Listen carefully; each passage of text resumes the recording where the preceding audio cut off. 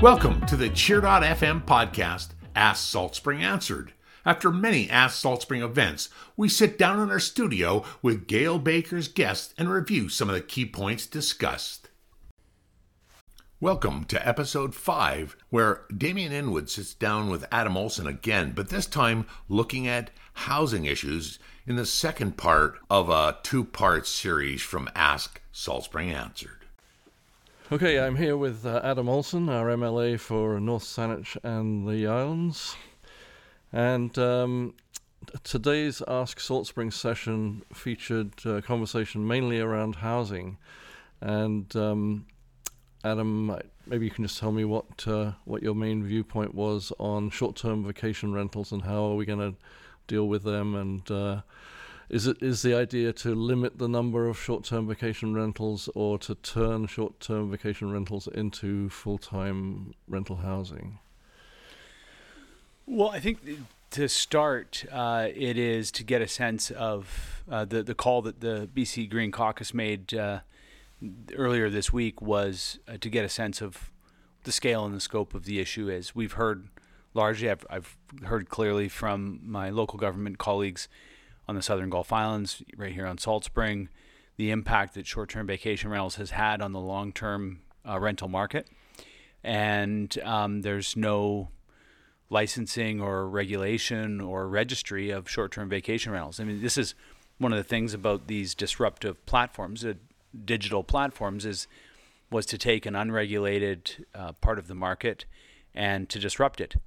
And that was the intention behind it. And companies that run these short-term vacation rental platforms have scraped, billions of dollars, out of the short-term rental marketplace, which is largely just hotels and bed and breakfasts and small inns.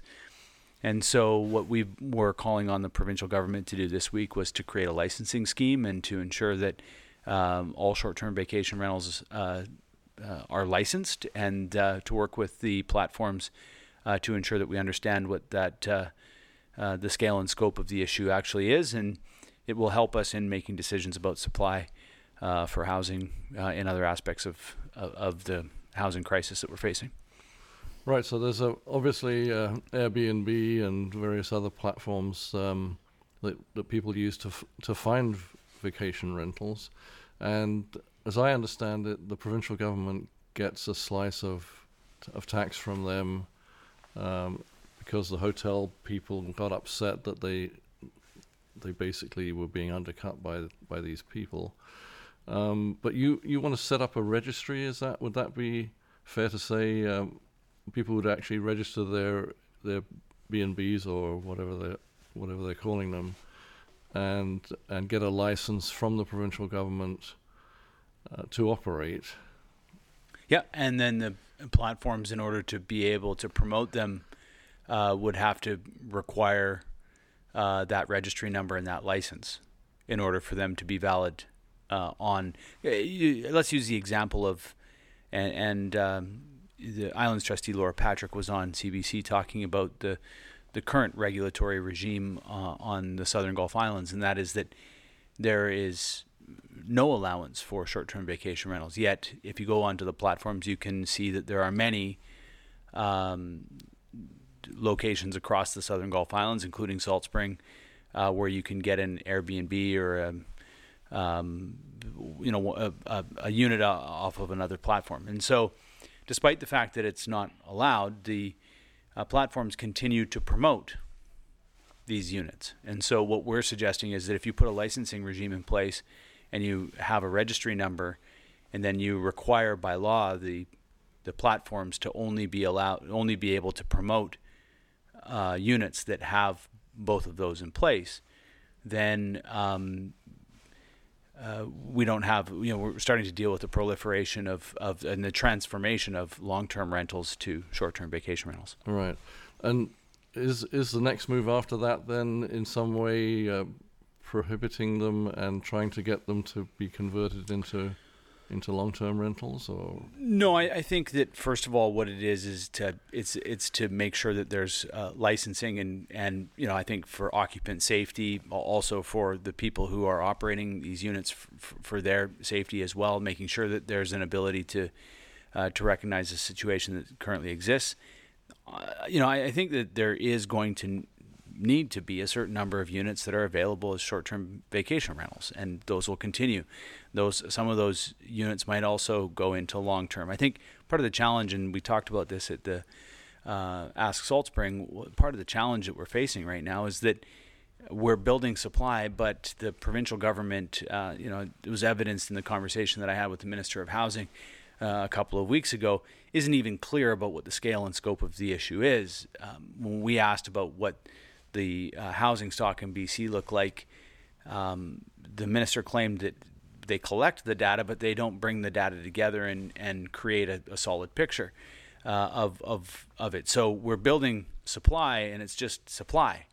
It's not necessarily targeted to the housing needs assessments that the municipalities are creating. That the provincial government has created the Housing Supply Act, which is intended, I guess, to deal with that, although we haven't seen it put in place yet. So it's an incredibly complex issue, and I think we start with having to understand what the scale and scope of it is by putting the data together, and then we can start to make policies that are targeted to creating the kind of supply that's needed in communities. We know in Salt Spring, for example, that creating workforce housing or making sure that some of the supply that exists is there for workforce is absolutely necessary. We also know that there's other types of housing that are not, we don't need more of. So it's a matter of being able to target and identify what the problem is and then create policy that then works towards finding a solution for that. Yeah. Now this, as part of this licensing, would there be inspections as well then? Would you have to have a new body to go around and inspect Airbnbs or whatever? No, I think the way we foresee it is that currently, right now, it's largely up to local governments to do that end of it, but they don't have access. Like there's no access of there's no information for the provincial government, but there's also no way for the local governments to really understand what that landscape is either. So currently, right now, it's up to local governments, but the tools that we've created at the provincial government don't really help. It's basically just we've downloaded the problem onto local governments. I think what we're suggesting is it's still an acceptable place for this to be enforced, or for the local governments to work with those people who are providing these units.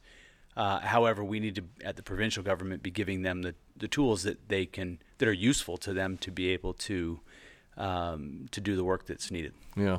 Now, I know that when they were discussing the bylaw at the Islands Trust, which was going to allow cottages on certain properties in different parts of Salt Spring, that the Islands Trust admitted that they had no idea how many cottages there actually are in existence on Salt Spring.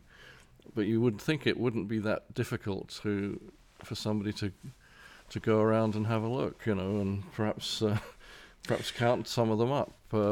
But they don't seem to be able to do that. Well, the housing needs assessment in each community that the provincial government is now requiring communities to produce, and some of them were produced in partnership with the regional districts. Some of them were produced by each municipality in areas that are unincorporated, in areas that are connected to regional districts. It's largely a more broad view. But I would say that there is a fairly decent understanding of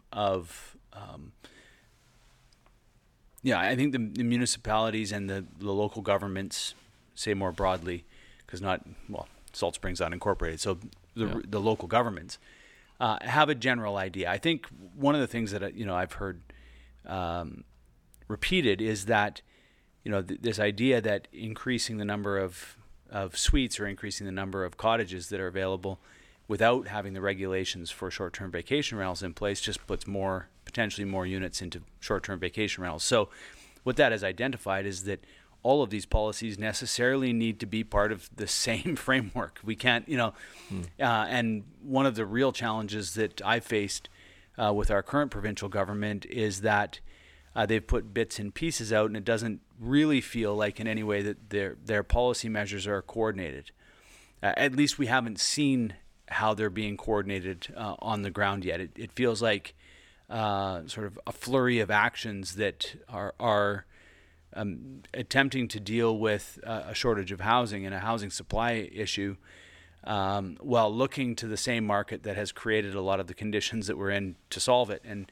And we've been now dealing with this for the last 6 years. The government's taken some fairly strong demand side measures. They're now putting a considerable amount of money investing in supply side measures. And the number of people that are moving to British Columbia continue to increase at a rate higher than the number of units that we're building. We're still looking at housing as as commodified units, economic units, rather than as places where people can create security and create like a secure place to build their lives from. And so we're looking at housing as economic units rather than as, interestingly enough, the government's recent plan that they announced, I guess a couple of weeks ago, is called Homes for People. But yet, underlying that Homes for People plan, as they call it, is the economics of housing. And they've largely not looked at that or addressed it. And so it'll be interesting to see over the coming weeks and months how it translates on the ground to creating more secure homes for people. Now, one of the themes that seems to arise all the time with regards to the question of long-term rentals versus short-term rentals is that the Residential Tenancy Act seems to be skewed in the favor of the tenant and not the landlord, and that landlords who've had bad experiences with bad tenants have had difficulty in ejecting them or whatever because of the way that the act is written, and that people are unwilling to take the risk of renting long term because of the danger of getting a bad tenant and not being able to deal with that. Is there also a move afoot to perhaps make it more fair or more easy for landlords, do you think, in the future? That certainly is what I've heard on Salt Spring time and again. That's one of the reasons that people aren't doing it.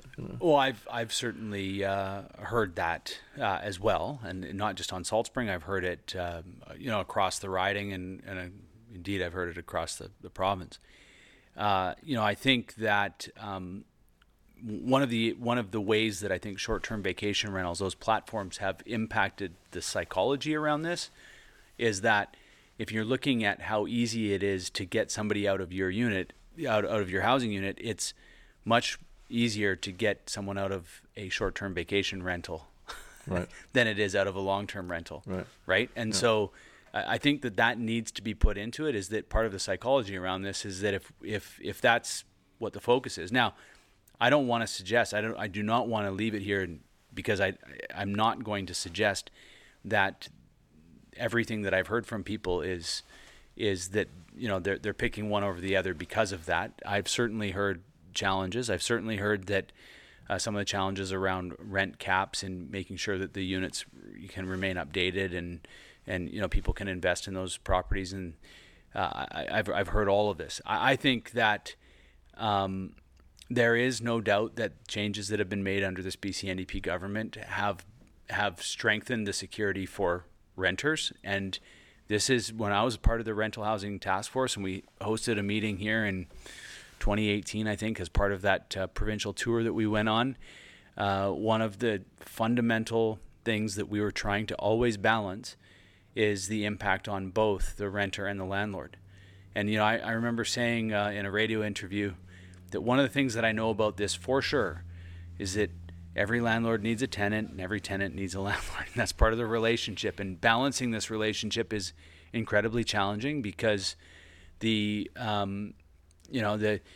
people have a right to housing and people have a right to security in their homes. And we want to achieve that as much as possible. And also, especially when you're looking at the secondary rental market, those are houses that people have made an investment in. And so how do you balance those interests is very, very challenging.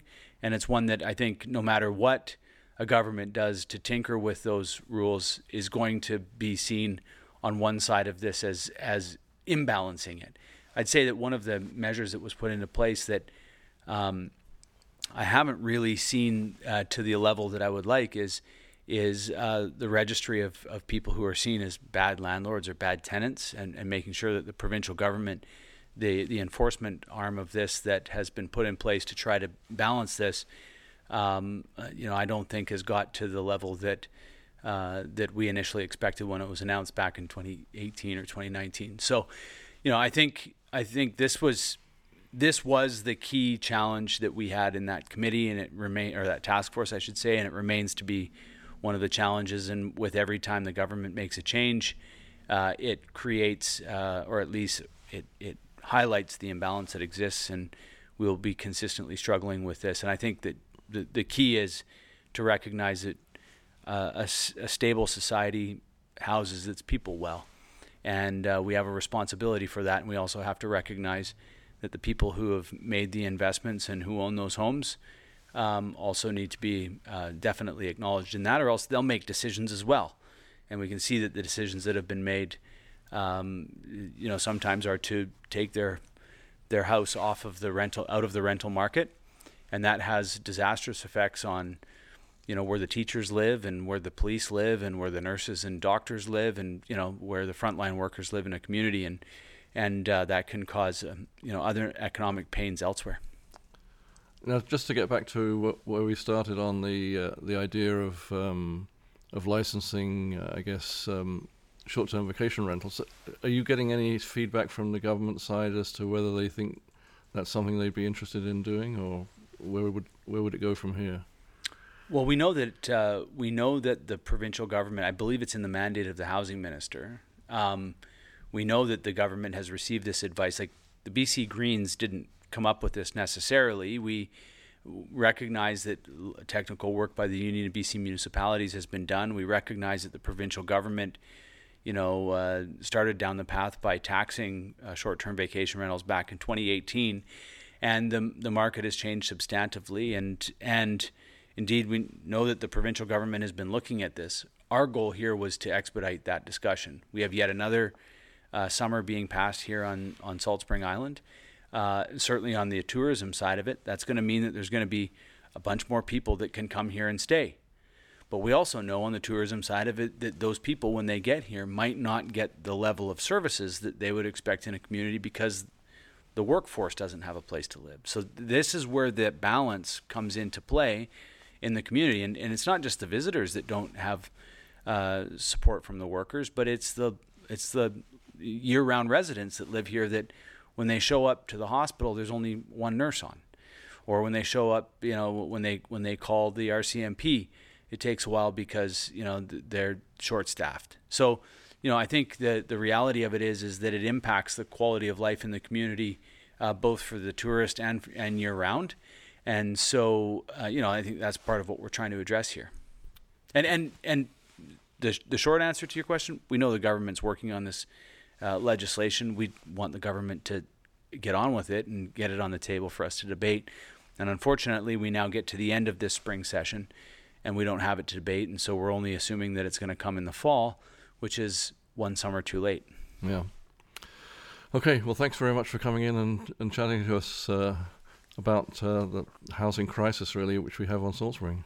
Yeah, there's nothing easy about this issue. There's, in addition to the issues that are being faced right now, there's, I think the issues in communities surrounding the Southern Gulf Islands are impacting it as well. And so how this all fits together is very, very challenging, and we'll continue to push government, we'll continue to ask questions, and we'll continue to put ideas, like we did with this one, ideas that are not new, but use the position that we have in the legislature as advocates to try to elevate these issues on the agenda. That's part of our role in opposition. It's not just to tell the government that they're always doing a bad job. That's the role of opposition, to criticize and to test the public policy. It's also the role of the opposition to propose ideas and to create, tension on these ideas to get the government to move them forward, and that's what we're doing here. Great. Okay, thanks very much. Yeah, awesome. Thank you.